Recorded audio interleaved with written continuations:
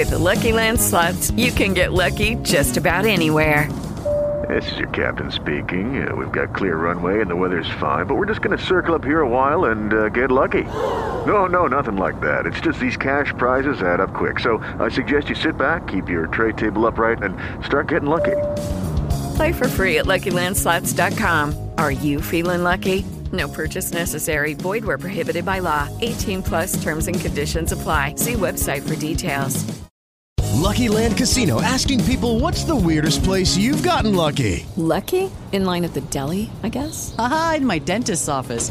More than once, actually. Do I have to say? Yes, you do. In the car before my kids' PTA meeting. Really? Yes. Excuse me, what's the weirdest place you've gotten lucky? I never win and tell. Well, there you have it. You can get lucky anywhere, playing at LuckyLandSlots.com. Play for free right now. Are you feeling lucky? No purchase necessary. Void where prohibited by law. 18 plus. Terms and conditions apply. See website for details. And what about Zyprexa? Let's tell a little story about Zyprexa from your research. Well, Zyprexa is... Olanzapine. Right. This was one of the first drugs I really started investigating. So olanzapine is a drug initially approved for schizophrenia.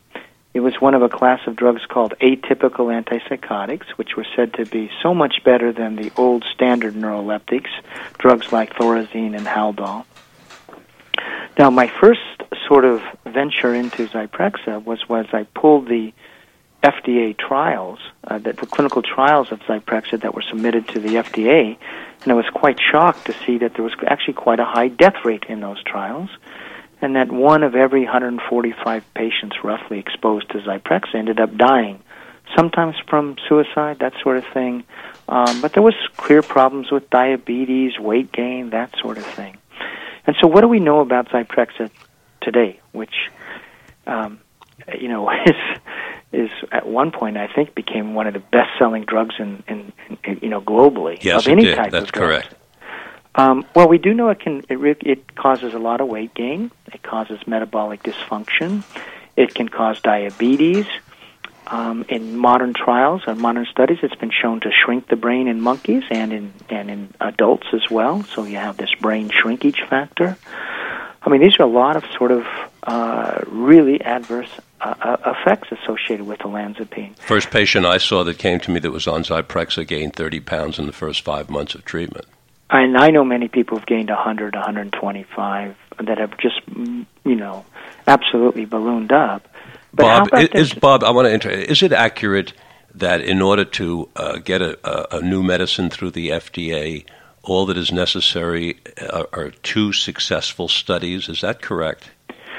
Right, and I think it's even less than that. So, is it also correct from your research that a pharmaceutical company can do 100 studies and 98 of them can have negative results, but if they show 2 positive results, they can get the medicine approved? Is that correct, or is that a fallacious rumor? No, that is true. You can keep on running studies until you get 2 that show that your drug beats placebo over the short term. Did you run into any examples where there are actually 50 or more negative results, and then they actually came up with 2 and they put the medicine on the market? And then we can come back to Zyprexa. Certainly. That study's pretty interesting. If you look at the studies of SSRIs, of all the studies, and this was a researcher named Eric Turner used a Freedom of Information request, I believe, to get all the trials that were submitted to the FDA for approval of, I think it was 7 antidepressants from a certain period of time, 87 to not sure when.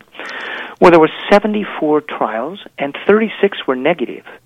In other words, the drug failed to beat placebo, and 38 were positive.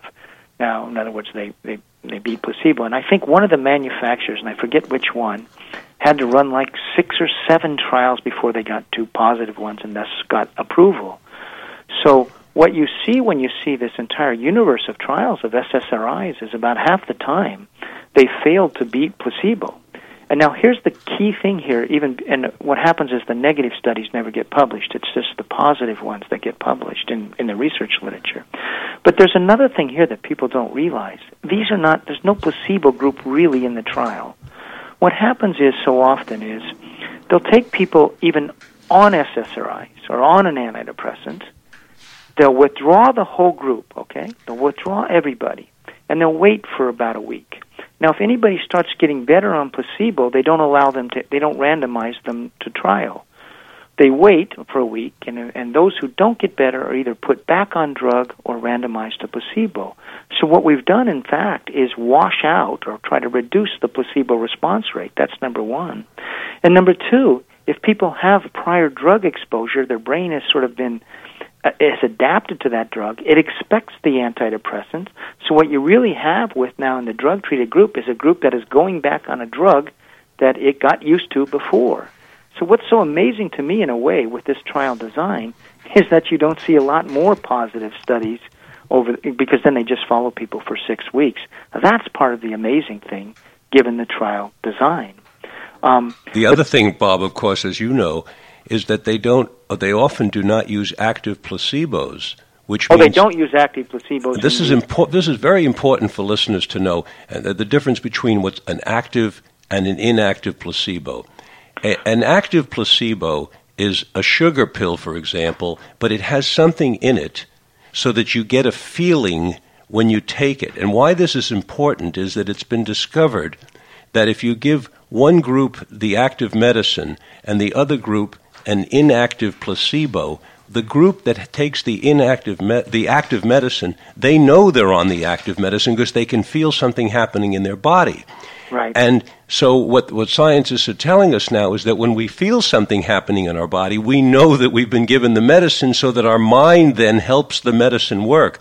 Whereas the people who get the inactive placebo, they feel nothing happening, so they know they're in the placebo group so that nothing happens. So what we did was came up with what's called an active placebo. So you take a sugar pill, but it has a little something in it so that when you take it, you feel something's going on, so then you say, oh, maybe I'm in the medicine group. So then your mind has an opportunity to actually do some good, and so it's a much more accurate study. And this is extremely important because in the studies you're talking about, they used inactive placebos, so the people who took the medicine knew they were on the medicine.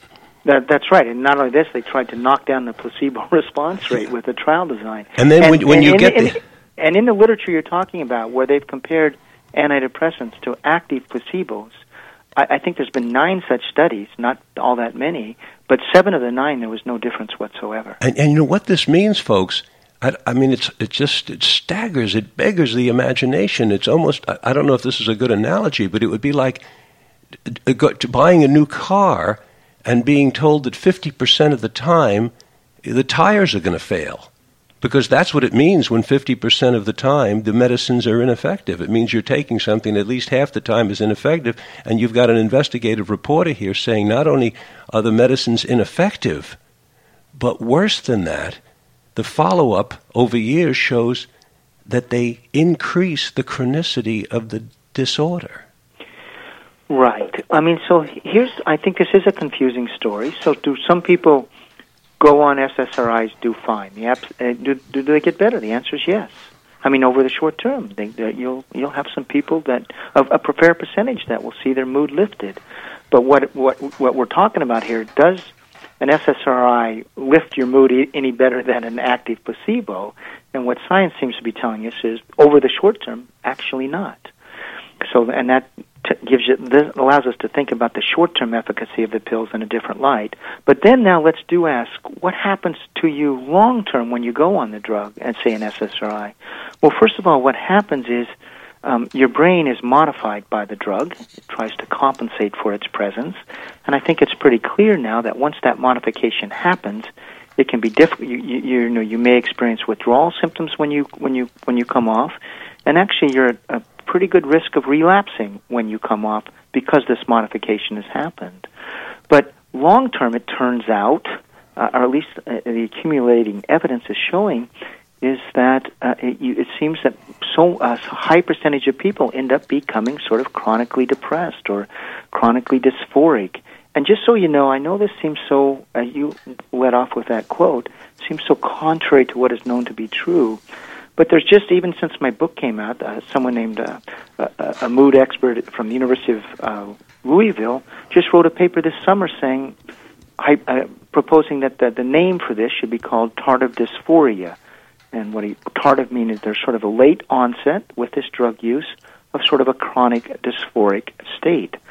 So it's not really me who's raising this. I mean, I put together the research literature that supports this view of things, but there have been researchers in the field for some time, say with SSRIs, going, oh my God, why are we seeing so much chronicity? Why are we seeing such bleak long-term outcomes? Could these drugs be depressogenic over the long term? And even stepping forward with biological explanations for what they think is going on. So I'm just a reporter here sort of digging into the literature, finding out what documents are saying, what are people saying, and bringing them forth to the public and, putting evidence together into a puzzle. But the worry is there in literature quite plainly, yes. actually.